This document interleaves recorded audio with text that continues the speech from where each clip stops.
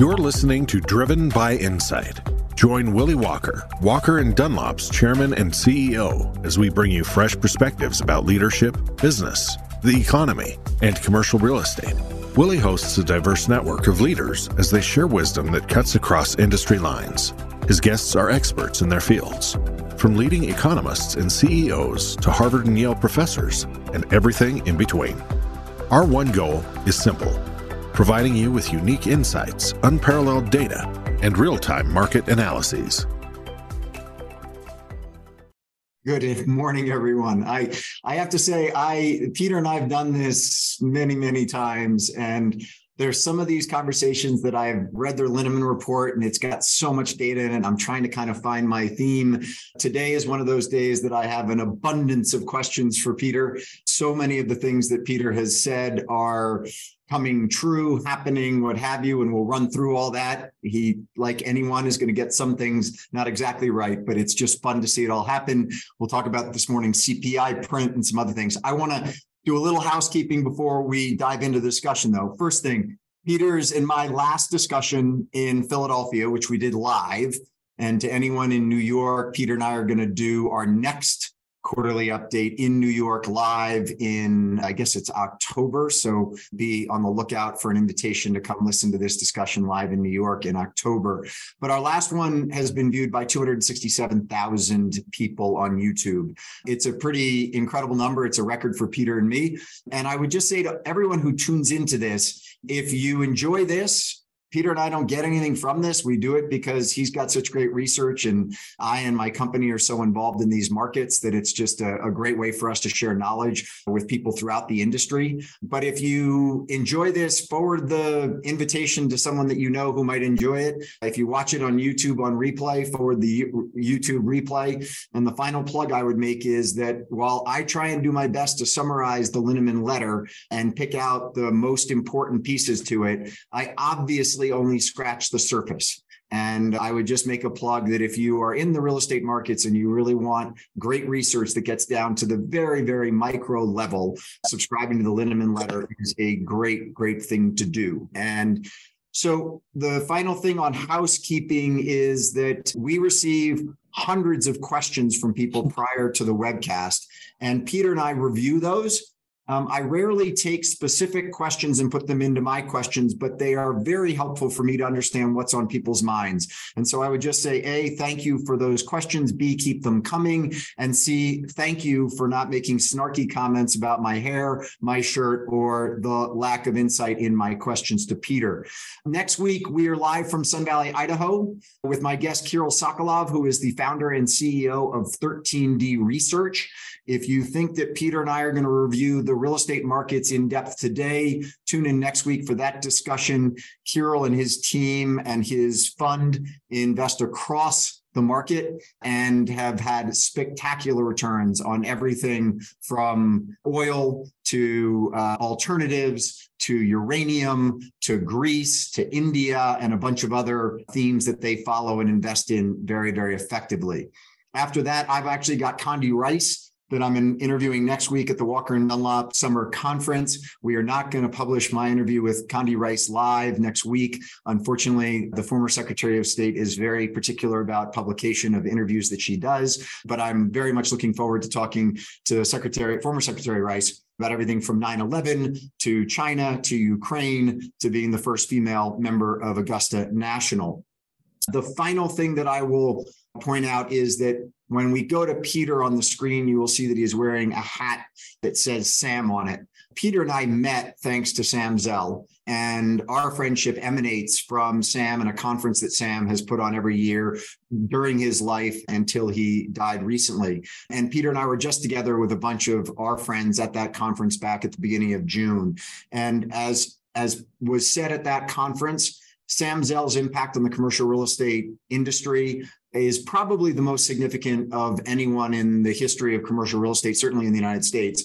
And whether it be from having one of the very first REITs to his opinions on the market that many of you would watch and listen to on CNBC on a very consistent basis, Sam's insight in the market, his investments in the market, and quite honestly, his training and upbringing of this generation of commercial real estate executives is just profound. And so both Peter and I are both saddened by the loss of our friend Sam, and this industry hopefully will continue to move forward in a great way, but it will clearly do so without the leadership of the great Sam Zell.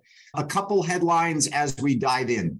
I was looking back at last year at this time and some of the things that Peter said, and I want to run through a couple of the headlines, and then Peter and I will dive into them deeper. So here we go.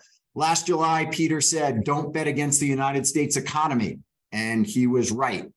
You said in your letter, you said in your current letter, we hope that by the end of the summer, the Fed realize that they have misdiagnosed the station in the strength of the economy and finally cut rates. I will say ahead of time, keep on dreaming, Peter. You said the reopening of China was crucial to the reduction of inflation, and you were right.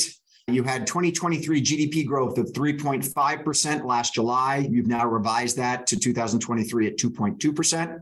You said the price of oil would come down last July, and it has fallen from $104 per barrel in July of last year to $75 as of today, down 35%. You said the consumer was still in good shape, and it remains so today. You said office occupancy would pick up.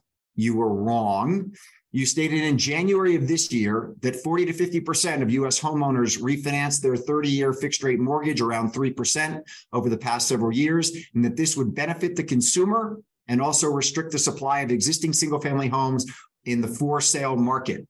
This narrative that you identified in January of this year has been used extensively in May, June, and July to underscore what's going on in the single-family housing market. You've highlighted student debt and the August 29th, 2023 date when the payment holiday ends. You state this quarter, the down payment squeeze that existed after the GFC has returned.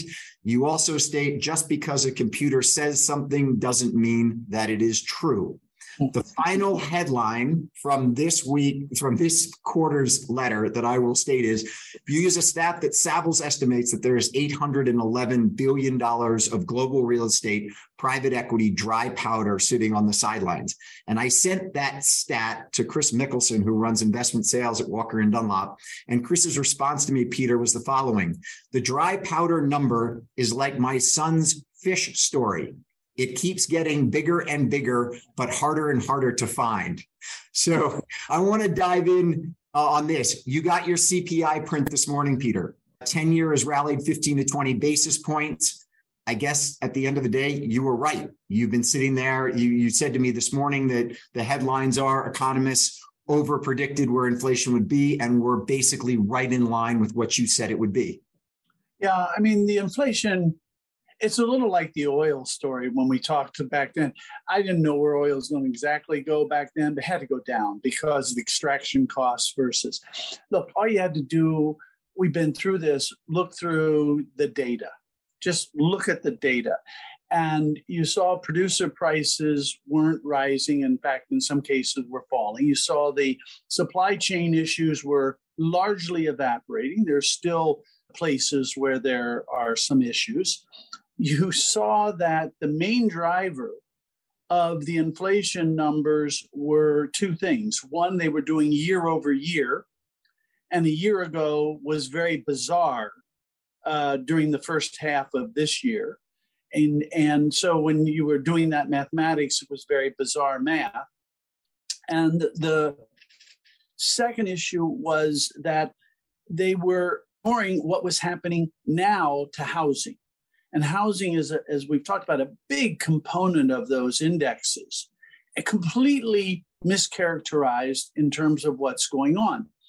So I'm going to do just real quick. Off the last 6 months now, if you took the month over month CPI increase and annualized it, and for those who are not real good at math, just multiply by 12, right? So as you annualize. So the last 6 months have been 1.3%, 4.8%, 1.3%, 4.6%, 1.3%, and now 2.5%. What's the picture there over the last 6 months? And I don't want to get too precise, but what would you say? 3, 2.5, some number like that over the last 6 months. When you strip out the insanity of how they measure housing, it gets even lower. And we don't have time to go into it. And if you want to, we can. But just note, all of you who own homes, you had no inflation on your home price. They pretend you did. On that, Peter, let me jump into that for a second, because last July you stated a year from now you will see normalized consumer price inflation with increased asset price inflation. Yep. That hasn't happened. Well, home prices are moving back up again in the last few months. Stock market has moved up again in the last few months. The bond yield came down. Now it's blipped back up. I don't know what it's done today with the CPI numbers. The 10 years rallied. The 10 years rallied by about 15, 20 basis points. Yeah. So that's a notable improvement on 6 months ago or a year ago where we were at. So it's not an asset price explosion, but it's a leveling off. On real estate, it's hard to say because you've got people looking to make the bargain of a century, and owners of like multifamily who put a loan on 3 years ago, cash flowing like mad as long as it was fixed, cash flowing like mad. They're not gonna go and sell into that. I mean, and so you have an oddity going on. And in fact, among the questions people asked, as you know, is what's cap rates and so forth. One other thing about inflation, though, is that take the numbers I just said. Those are not my numbers. Those are the numbers. And if you do it over the last 6 months, you come out to around 2.7% annualized inflation. The Fed keeps saying 2%, 2%, 2%, like it was handed down from Mount Sinai. It's a made up number. I don't know how else to say it. It's not derived from a study of what's optimal, or it's a made up number. There's no difference between 2.5 and 1.5. There's no difference between 2 and 3. There's a difference between 3 and 13, right? And but so they are obsessed into that over then. Nothing. So the odds are, I think the number that Steve Leisman gave on CNBC yesterday was right now 92% of the people they poll say that the Fed's going to raise again. You've got, we've had robust job growth, which seems to be the issue that continues to propel us forward. You note 850,000 jobs in March, April, and May. And you project that the U.S. is going to add 2.7 million new jobs in 23, 3 million in 2024, and 2.5 million in 25. But the Fed is sitting there saying you need to get unemployment up to 5%. So you're saying we're adding employment. They want to get inflation down. What gives? Too many levels of stupid give. One, let's start with one thing about interest rates and jobs. Okay, I'm going to do real fast math. State, local, and federal governments are roughly 35% of the U.S. economy. Okay, just roughly. Okay, and by the way, healthcare is roughly 18% of the economy. Those two sectors alone are 53% of the U.S. economy. Is anybody not going to get a hip replaced because of interest rates? Is anybody not going to get their glaucoma taken care of because of interest rates? Is anybody at the government not going to get hired because of interest rates? I haven't seen the Fed letting go a lot of people. I mean, so you've got, without even, Willie, there are other sectors, as you know, without even trying, you get 53% of the economy is interest rate insensitive. This is very different than when I was a little boy in the 1950s, where manufacturing was the main thing, et cetera, and there was some degree of interest rate sensitivity. It's not the case today. Big government, big medical, say over half of the economy is essentially interest rate sensitive. If you had a heart attack right now, are you going to go, no, I don't think I'm going to go. They raised the interest rates 25 bips. Not going to happen. But so I hear you on that. I hear you loud and clear on that. And you've said that. And you've talked about, you do not hold back on your wording in the Linneman letter as it relates to the stupidity that you believe is inside the four walls of the Fed board meeting. But so here's the issue, though. I mean, you write in the letter that you think that they will understand their stupidity by the end of the summer and start cutting rates. The forward curve, which, as you and I both know, had projected 6 weeks ago, a 4.13 Fed funds rate by the end of the year, has now reverted completely back after reading the minutes of the last Fed meeting and is now looking at a 5.25 to 5.50 Fed funds rate by the end of the year. What leads you to believe and write that you think that they're all of a sudden going to figure out the wrongs of their policy and turn around and start cutting in a month or two? Because you're saying they don't get it. And at the same time, you're saying they're going to do something. So what's the message they get that all of a sudden says, oh, we're heading the wrong direction? Sooner or later, it is just so obvious. That's the real point.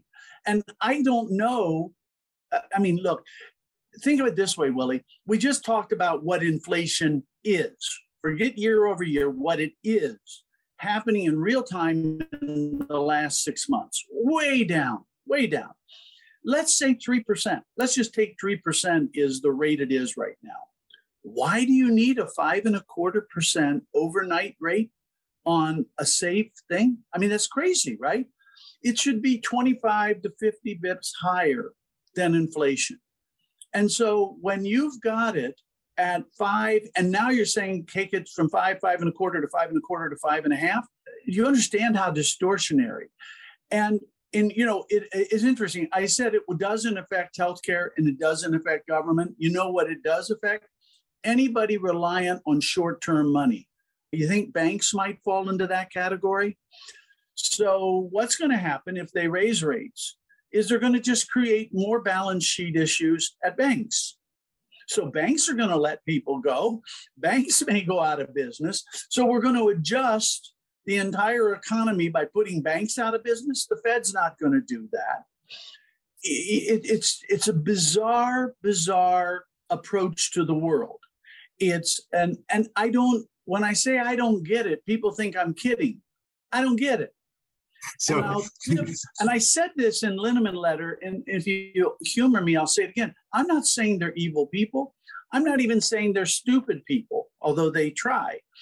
But, I take the example of the Super Bowl ads, and smart people work all year long to create these dynamite Super Bowl ads. And at least half of them are such complete bombs that they never are replayed in any form after running on the Super Bowl, right? How'd that happen? And the answer is groupthink. They fell into groupthink. Somebody thought it was cute. Somebody thought it was funny. Somebody thought it was impactful. They talked to other people who told them it was. And you come up with these disasters. And, and I use the other example, there are a lot, but I don't think anybody who was planning how to execute the extrication from Afghanistan was ill-intended. I don't think anybody was trying to do harm. I don't think they sat around a meeting saying, you think we can get where we leave and people are hanging on to the undercarriage of planes.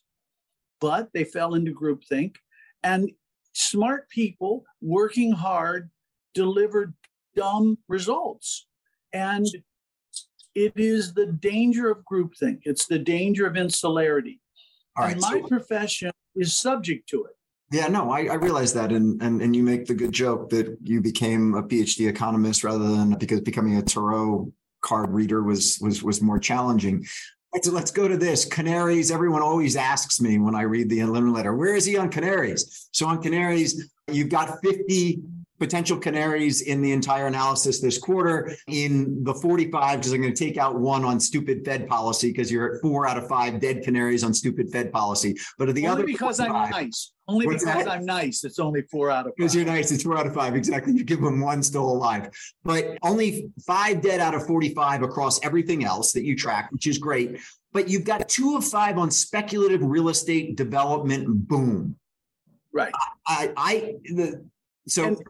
Where are you seeing speculative real estate investment boom right now? Yeah, there are 3 little pockets. One is, as you know, there's a lot of office still being developed. And it's very high quality office. They're making, what would I call it? They're making a fair bet that even if the demand for office goes down, that the demand for high quality office will go up. So I'm not saying they're dumb in that. I'm just saying that's happening, right? And you see it in the data. The second place you see it, and I think you and I both were amazed, is in multifamily, which is by definition speculative, right? You don't have pre-leased. And much to my confusion and amazement, multifamily starts, instead of dropping further, they rose. And I don't get it. I don't know if it's a data quirk. I don't know how it's possible. You talk to even more people in the industry than do I. I expected it to fall another month and another month as the high interest rates squeeze out development. I can't imagine how that spurred it up, but you still have a little bit too much multi. And the third is industrial. There's a fair amount of industrial spec. There's very strong demand, and it doesn't take long to build. So if you do overbuild, you shut the pipeline down. But those are the three little pockets of speculative. That's why I got a couple of dead. You don't have widespread. On your comment on development of office assets and kind of scratching your head on it, one of the data points I'd give you on that one, Peter, is that trophy assets right now receive an average rent of $79.14 a foot, with Class A only receiving average rents of $40.65 in the United States. So there's almost a $40 discrepancy on a per square foot basis between trophy office and Class A office. And then don't even take a look at B's and C's. So to your point, there is a bet, and you said it's a calculated bet that's going on right now, of people saying people want to be in new brass and glass and that they will pay to be there. When you and I were last in Chicago, I went from you and I doing this for a private group, and I went to a meeting with a Walker Dunlop client, and we were talking about office, and one of the executives spun around in his chair, and we're looking out at the river in Chicago, and he goes, "Look, you go 5 blocks that way, and there's about 5 million square feet of office that should be condemned and turned into something else." He goes, "You go 5 blocks that way, and we're getting the highest triple net rents we've ever gotten in the history of Chicago." What's different about it? It's location, location, location. Now, there's a bigger play going on here. And one of the things I wanted to raise with you, Peter, is this. There are headlines every single day that commercial real estate is under siege. And I wrote an author on one of the articles the other day where they say commercial real estate values are down 30 to 40%. And then you read the article and they don't talk about anything other than office. So I wrote the author and I said, either talk about all commercial real estate and all the asset classes, or just focus on office. But commercial into just office is not, it's a misnomer. And so this is my concern. There's $4.4 trillion of commercial real estate debt outstanding. Half of it is to multifamily. But in the office space, about 19% of commercial debt outstanding is to offices. Okay, so it's like $750 billion. And from a conversation I had this morning with Jamie Woodwell at the Mortgage Bankers Association, something around 140 billion of that number is coming due in 2023. And so I sit there and I look at what Walker and Dunlop did in office financing in 2022, where we did $2.2 billion of office financing last year. We've done a whopping $140 million of office financing this year, 140 million. So if you've got 140 billion of office loans that need to be somehow worked out, that are maturing in 2023, and someone like Walker and Dunlop is down that much, my question would be, where's the time bomb and when does it get worked out? Yeah, I mean, look, here's what I've been thinking about office a lot. What happened is the historic relationship between job growth and absorption has been broken, right, over the last 4 years. We have more jobs than 4 years ago, and we have less office leased, and certainly much less office occupied at the moment. That broke. Now, that didn't break in multi, right? That didn't break in industrial. That didn't break in hotel. I mean, it had a dip in hotel. But when you look 19 to today, all those, the relationship still holds. If you're a lender, that's frightening, because how do you underwrite when the historic relationship doesn't hold? Now, you may say, okay, I think it returns. I think it returns. But that's neither here nor there. I can't back that up with data other than pre the last 4 years. That makes underwriting really hard. And remember, all lenders do at best is get their money back and an interest rate, right? So I can imagine entrepreneurs willing to take that bet that the historic relationship returns. Unfortunately, they want some debt. The debt providers are going, we can't underwrite. We don't know the relationship. Therefore, we don't know how big our problems are going to be. Back to that book you're just talking about. And some of that book, probably 20% of that book will very easily roll, right? I mean, they're well leased, they're great sponsors, and they're low loans compared to even whatever you might say value is today. And then you get to the rest where you just don't know. So, and I used this analogy, I think, with you before.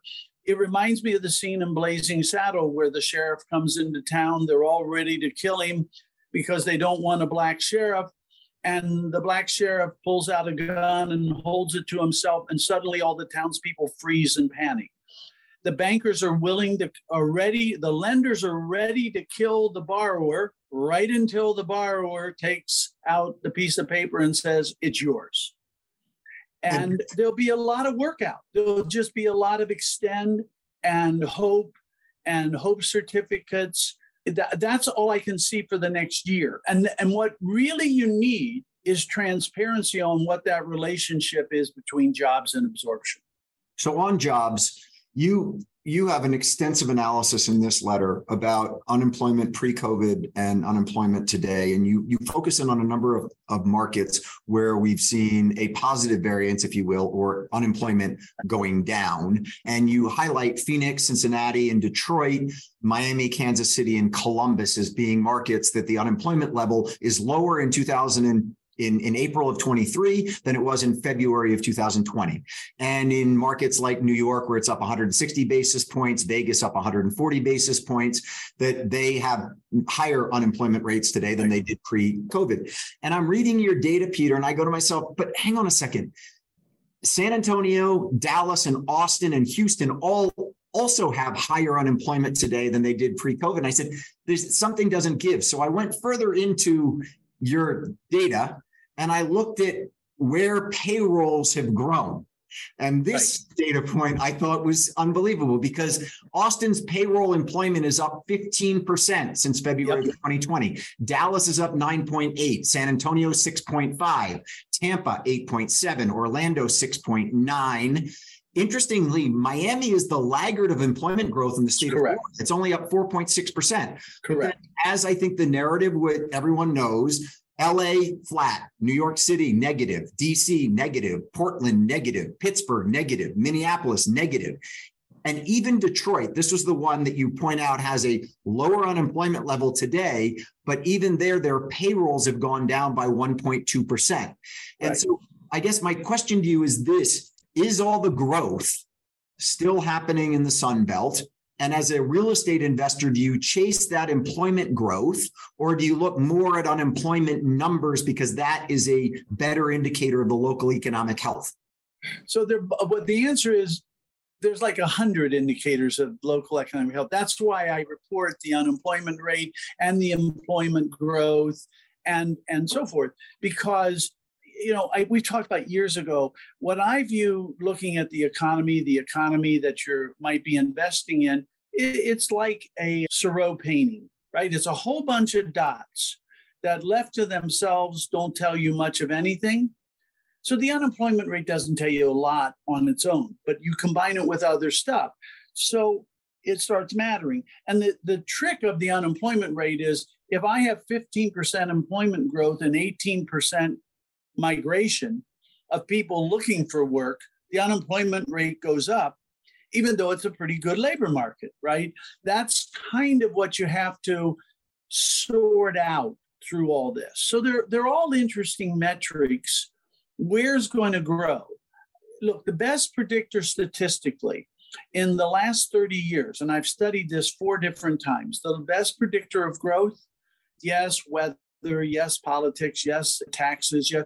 The single best predictor of growth is growth.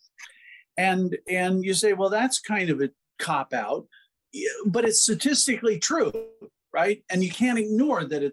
So will the South continue to grow? Yeah. Can they hit turning points? Yeah. Take San Francisco. San Francisco historically and Philadelphia have grown. I'm talking metropolitan areas, right? They have about the same growth patterns historically. I'm not talking about in the last whatever. They both are very slow growth markets. Somehow San Francisco gets characterized as a fast growth market, and Philadelphia gets characterized as a slow growth market. They're both slow growth markets. They both have always been, or always in the last 30 years, been slow growth. So there's a lot of you want a fast growth market? Go Houston, right? Go Dallas, go Atlanta, go, the Orlando, go to Vegas. And they will continue to be. They will continue to be. The Miami one is headline mania, right? Like 3 guys moved from the Upper East Side to one of them who's a very good friend of the two of us. Yeah, and 3 guys moved from the Upper East Side and from Chicago to Miami, and it's suddenly headline worthy, right? And did they move? Yep. Did it hurt where they left? Yep. But they weren't everybody. They weren't everybody. There's always been people making that move. They're going to continue. And I'll take, just for example, Zell did not move out of Chicago. That didn't make a headline. Ken Griffin did move out of Chicago. That made a headline. Yeah. And they're both part of the reality. So let's talk about the consumer for a second, because I think it's important in the context of job growth and GDP growth. You talk about the consumer still being in good shape. Credit card debt, auto loans, and mortgages, total household debt as a percentage of GDP is now at 71% in Q1 of 2023, which is slightly above the long-term average of 69%. And as a comparison point, well below the 99% in 2009 as we were in the midst of the GFC. And you talk about the fact that there's a huge amount of cash that's still sitting in the economy, that this massive injection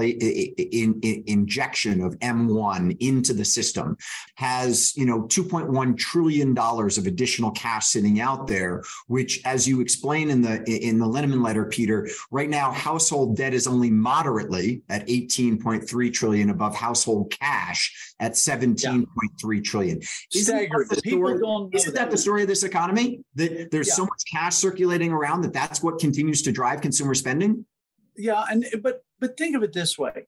Suppose you didn't know anything, and we just started a conversation, and I said, the consumers have basically enough cash they could retire all their debt tomorrow as a group. They have tons of jobs available to them. They're all working if they want to work. Their wealth is higher than 3 years ago, 4 years ago, by about 3%, 4% per annum above inflation. Their incomes are tracking above inflation over the 4 years. And they were able to lock in, 42% of them were able to lock in super, super, super low interest rates for the next 30 years. Does it surprise you the consumer's strong?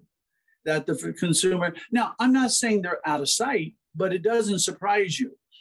Are there cracks? There's always cracks. There's always people who can't pay their debt. There's always people who are going to lose their job and have a hard time finding a job, even in a booming labor market, right? There's always somebody who's going to be sick and struggling. That's not new. It's just that there are fewer of them. And it's not about Biden, and it wasn't about Trump. It's about the dynamic nature of the U.S. economy.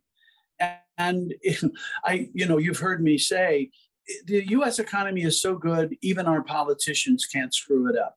And that's true. I'm 72, and I've seen a lot of politicians come and go. I've seen a lot of Congresses. I've seen a lot of presidents. Even our politicians can't screw up our economy. They can dent it. They can put a little dent in it. But the consumer's in good shape. The consumer's in good shape. You predicted accurately that the Supreme Court would rule that the Biden administration student loan forgiveness plan was going to be not unconstitutional. It was just the HEROES Act didn't work for them to be able to change the obligations, and they voted 6-3 on that. So we've now got a $1.7 trillion of student loan debt that is coming back online. And as I said at the top, August 29th is the day that the holiday is over. You've said previously, good luck collecting it. Yeah. And I'd imagine that the government does a pretty good job of getting into the rating agencies and the consumer credit agencies and making it so that people have to start paying back their debt. I guess my question would be this, Peter. Had that amount of debt been wiped out, it probably would have had a pretty big impact on the rental housing market, because all of that money would have been found money. And as you said, during the pandemic, people who got an inheritance early now had down payment money and could go do something. If all that debt had been wiped out, a lot of people who are renters today might actually have the opportunity to jump into single family ownership. With the reinstatement of that, is that a tailwind for multi, just specifically as it relates to the balance sheet of individuals? How does that play, or does it end up tipping over some people and this relatively positive consumer outlook actually turns to the negative because of this burden? So first, I don't think most people are going to pay it. They haven't paid their loans for about 3.5 years now.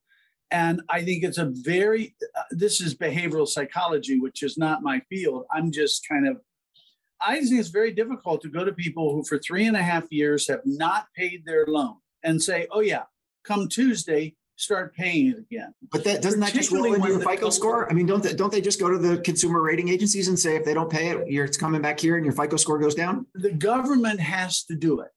And the government, by the way, how efficient is the government in your dealings? I don't know about yours, but in mine, the government has always been a horrible debt collector. Horrible. They were horrible on agricultural loans. They were horrible on student loans. There was a pitcher, I think his name was David Cohn. This goes back in time. He pitched for the Mets, and he owed debt. This is like 20 years ago. And there was a congressional hearing about students not paying their loans, and they said they couldn't find these people, and he was one of the people they couldn't find. And then the congressman in a hearing plays the tape of him pitching at Chase Stadium that afternoon or something, right? They're not going to, you're a congressman. I don't care if you're Democrat or Republican, you're up for election. The cycle is about to begin. Are you really going to turn a deaf ear to people who haven't paid in 3.5 years when they say we aren't going to pay, when they're young voters? And there's a lot of them. Was it 24 million voters? I just think it's going to be a bit of a game of chicken. Now, there are going to be some that are going to pay. When you think about it, over half of the student loan is less than $20,000. So if we took $20,000 as the number and you say 3% interest rate, you're talking about $600 of interest plus amortization. And, you put on, it's a number. It's not a staggering number. It's a number that says, okay, I cut back on my drug and alcohol consumption for a while. But, I was that too? That was a little bit much. But anyway, let's go to a number that is a real number. Total Fed debt. You and I have talked over the years extensively about the fact that we've added trillions and trillions and trillions of dollars of debt since the Obama administration, and yet the federal debt service payment went down and down and down because we were in a lower and lower interest rate environment. Now, obviously, we're back up into a much higher interest rate environment. I think we paid $60.3 billion in interest payments in April, and I was actually with a former Treasury Secretary earlier this week and asked, how did the Treasury think about sequencing the issuance of treasuries and whether you go with 2 years or 5 years or 10 years? And this former Treasury Secretary looked at me and said, we just kind of issue what we think the market needs and wants. We don't really think about what the portfolio ought to look like. Obviously, if rates are lower, we go longer, but there's not a whole lot of science that goes into that, which I have to say, I was a little amazed with that response. But anyway, it's 30.5 trillion of total Fed debt outstanding. You point out 6.6 trillion is intergovernmental. So that's net debt of 24 trillion. And then you point out that the Fed has another 5.9 trillion. So net debt is $18.6 trillion. Is it? That's a less worrying number. You have to admit, that's a less worrying number. It is. Because it's a much less worrying number than 30.5. Just so listeners understand, Willy, is that take that roughly 12 trillion, that's intergovernment, including the Fed, roughly 12 trillion. So fine, the federal government pays it to the federal government, okay? So the money comes right back into the federal government. So you're left with the 18 trillion owed, 17 and a half, whatever the number is, owed not by the government to the government. It's a big number, but remember, most of the increase in debt during the pandemic was bought by the Fed. That was intra-government debt. And yes, the Fed technically is an independent agency, blah, blah, blah, blah, blah, but all their net revenue and all their net liabilities and so forth go to the government. So am I worried at 18 trillion? Well, 18 trillion is 60% of GDP, 64% of GDP. We could pay it off with 8 months of our work, is another way of saying it, right? If we took everything we earned in the next 8 months, we could pay off real debt. Can we afford it? Of course we can afford it. I've always said the issue is not can we afford it, is are we getting our money's worth? That's the real issue. The real issue is, are we getting our money's worth? But think about it. GDP is like 24 trillion, okay? Round number.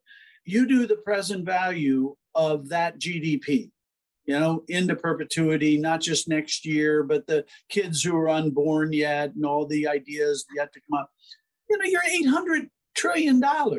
What's an extra trillion here or there if it's really well spent? If it's really well spent, it's nothing. If it's badly spent, it's staggering, right? It's staggering. And I just always have thought people focus on the wrong thing. They focus on the number rather than did we get the money's worth for that number. So talking about money and having a lot of money, you in the Linneman letter point out the data from Q1 per Preqin as it relates to the number of funds out raising money for commercial real estate. And I put out the stat earlier of the Savills stat of $811 billion of global private equity capital waiting to be invested in commercial real estate. And Chris Mickelson's comment, which I thought was great about his son's. Great comment. But in Q1 2035 real estate funds were in the market seeking $500 billion of capital. I thought it was interesting that the breakdown there, value add 31% of the fundraising that's out in the market right now, opportunistic 26%, core 15%, and debt funds 15%. And if anyone goes and does that math on it, there is a gap there that other strategies, I'm assuming. Mixed strategies. Right, mixed strategies. But you point out that only 92 funds closed on $23 billion in capital in Q1 of 23, the lowest since Q1 2013. Right. Isn't now exactly the time when capital ought to be investing in commercial real estate? Well, based on my analysis of history, yes. I don't know that history repeats itself. I would guess it does. The reason I believe history repeats itself is it's a capital-intensive business. And if you've got capital and courage, when capital and courage are in short supply, markets normalize, give them a few years, they normalize, and your capital and courage pays off. And that's what my research shows, not just my intuition, but my research shows. What's the problem? The problem is most people don't want to do contrarian, right? Most people follow the flow. It's probably the nature of our species. I go to Kenya next month, and I'll see the animals, and they mostly are herd animals, right? They basically follow the herd. And there is safety in the herd most of the time, not all the time, but most of the time. And I think investors are kind of herd-like. Their incentives are a bit herd-like. You don't get, rewarded tremendously as an institution for taking away from the herd risks. So yeah, it is the time, but it's when people are most hesitant. That's why it turns out to be the time if you have that capital and courage. Look, again, I'm 72. I've seen a lot of markets. You're a young kid. You've seen quite a few markets. Say that again. Say that again, yeah. Please. Tell this 56-year-old he's a young kid. I love hearing that. Yeah. Well, give it 20 years, your hair will look like mine. But no, when you think about it, in moments when there's lender strikes, for example, you think it'll never end. It'll never end. In early 2010, it felt like this will never end. In early 1990, 91, 92, it felt like it would never end. And then come back 3-4 years later and you're awash with money. And you've got to be able, if you can get in when there's not money and stick around until it's awash with money, you do well on a capital intensive asset. But you got to be a little patient. It's not a flip. And you got to focus on decent real estate because you got to get to the other side. I was really interested in one stat that you put in, which was that over the trailing 12 months through Q1 of 2023, domestic investors acquired $580 billion of U.S. commercial real estate, and non-U.S. investors only acquired $40 billion. I think there's a headline somewhere in commercial real estate right now that like there's all this foreign capital that's coming to the U.S. commercial real estate industry, but over a trailing 12 number of foreign buyers, it's only 7% went to foreign buyers. Now there's it's down. It was up to one point something like 24%, some number like that at one point. And is that just due to? I mean, is that due to the dollar foreign currency exchange rate? Is that due to value in other markets? Why is that such a low number? I think part is that a lot of countries are still struggling, right? Are still struggling. There's not much money coming out of China at this point, probably as much for political reasons as economic reasons, or more for political reasons than economic. There's no money coming legitimately out of Russia at this point. And it's not like Russia was big. When you go to places like Germany and so what I just got back from, they're kind of focused on themselves and their own problems right now. And I still think the U.S. economy is the most attractive place to be for almost all investments. And finally, I've said for years and years and years and years, I believe in being exposed to foreign markets, but I don't have to go to the Turkish stock exchange to be exposed to Turkey's economy. I can own shares of Microsoft on the New York exchange. I can own shares of Apple. I can own shares of Disney. They have exposure to Turkey in their business, so that we have these companies that have exposure to international, and I don't have to take the vagaries of investing in those exchanges. And the Wall Street Journal finally had an article that kind of tumbled to what's been obvious to me for a long time. So look, if you had money, I don't know where else I'd put it. You want to go to Mexico? I don't think so. You want to go to Brazil? I don't think so. You want to go to Chile or Peru? I don't think so. Canada's struggling a bit more than us. Western Europe's killing themselves on the energy altar. Great Britain can't get out of its way. Africa is non-transparent, can't get into China very effectively. We're running out of places. Australia's small, New Zealand's smaller. You and I were on an email chain yesterday with our friend Mark Ganzi at Digital Bridge talking about India and about the fact that India is like the, what do you call it, Hotel California. Once you check in, you can never check back out. Yeah. So India, it's interesting. I did some work about 15 years ago for some Indian families in India. And I came to the conclusion, and this is overly glib, there's a staggering amount of money to be made in India in real estate. There's a staggering amount of money that's going to be made and has been made. I just don't think a lot of it's going to be made by people outside of India. They'll use our capital if they can get it, but we're not going to make a lot of money. They're going to make a lot of money. They control the keys to the kingdom. And so I think what people do with an economy like India is see the opportunity. How can you not identify the opportunity? That isn't the issue. It's how can somebody like us or the people watching this literally access it and execute it and exit it in the ways that they're used to doing? And the answer is can't do. So let's run through a bunch of the asset classes that you go over. I'm not going to dive too much into you've got that great chart, Peter, that shows the development pipeline by city, by asset class, that allows people to get a sense of sort of where you might be having some oversupply issues. But on multifamily, I'll quote you, the multifamily sector is fundamentally strong, but many markets have aggressive supply pipelines. You think the weakest multifamily markets by the end of 24 are going to be Jacksonville, Salt Lake City, Raleigh, Durham, San Antonio, and Nashville, while the strongest will be New York, San Diego, Boston, Orange County, and Seattle. Any rhyme or reason to that, or is that just it's real simple analysis? Supply. It's real simple. Just supply and demand. You can't just look at supply, and you can't just look at demand. And of course, as you know, what a lot of people like to do is just look at demand growth.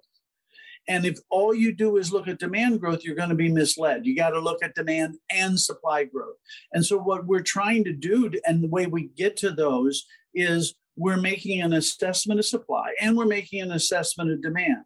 So you can get some cities where there's not, metropolitans where there's not a lot of demand growth, but there's even less supply growth. And you can get cities where there's a lot of demand growth and stunning supply growth. And so you're trying to balance that out. And all I would point, you know this, but I think a lot of people want a demand-only answer or a supply-only answer. And it is demand and supply that matter. I didn't learn much as an economics student, but I did learn that. So on retail, Peter, you like retail. You talk about consumer product confidence still being strong. It's at 102 with the long-term historic average at 95. And you point out, as you've said many, many times before, and we'll repeat it again, you've got $1.7 trillion of retail sales in Q1. Of that, 1.5 is brick and mortar and 265 billion is online. So online's right now at about 15%. And so while everyone signs off and says, no, it's all going to Amazon, it's actually not the case. And one of the things that you point out in the letter is that all of your covered retail markets will be in balance were in balance in Q1 2023 and expected to remain so through 2024. So you're very bullish on retail. It's as simple as this: no supply being added, and in fact, in some markets, net destruction. Right, that center finally went out of business. There's no new supply being added to speak of, and there's demand growth because there's income growth. Right? How can you not like it? Now, does that mean I like every retail center? Of course not. Right. There's some really crappy ones I hate, but that just means I really like the good ones even more. It's no supply growth. So your projections on hospitality have been right on the mark. Right on the mark. You said we'll be back close to the same occupancy level at this time as we were in February of 2020, and we're about 3% below on an occupancy level. Our RevPAR is up to $93.60 is average RevPAR, which has not quite caught up to where it was pre-pandemic, but it's on track to be there as you had projected by the end of 2023, and it's up on a T12 basis 16%.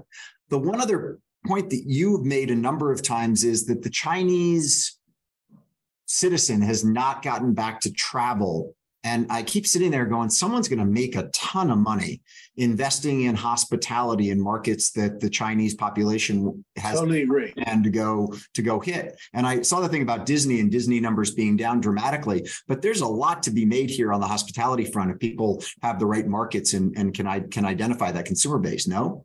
Two parts. Let's just say your number like 3% is right, 3% below 4 years ago.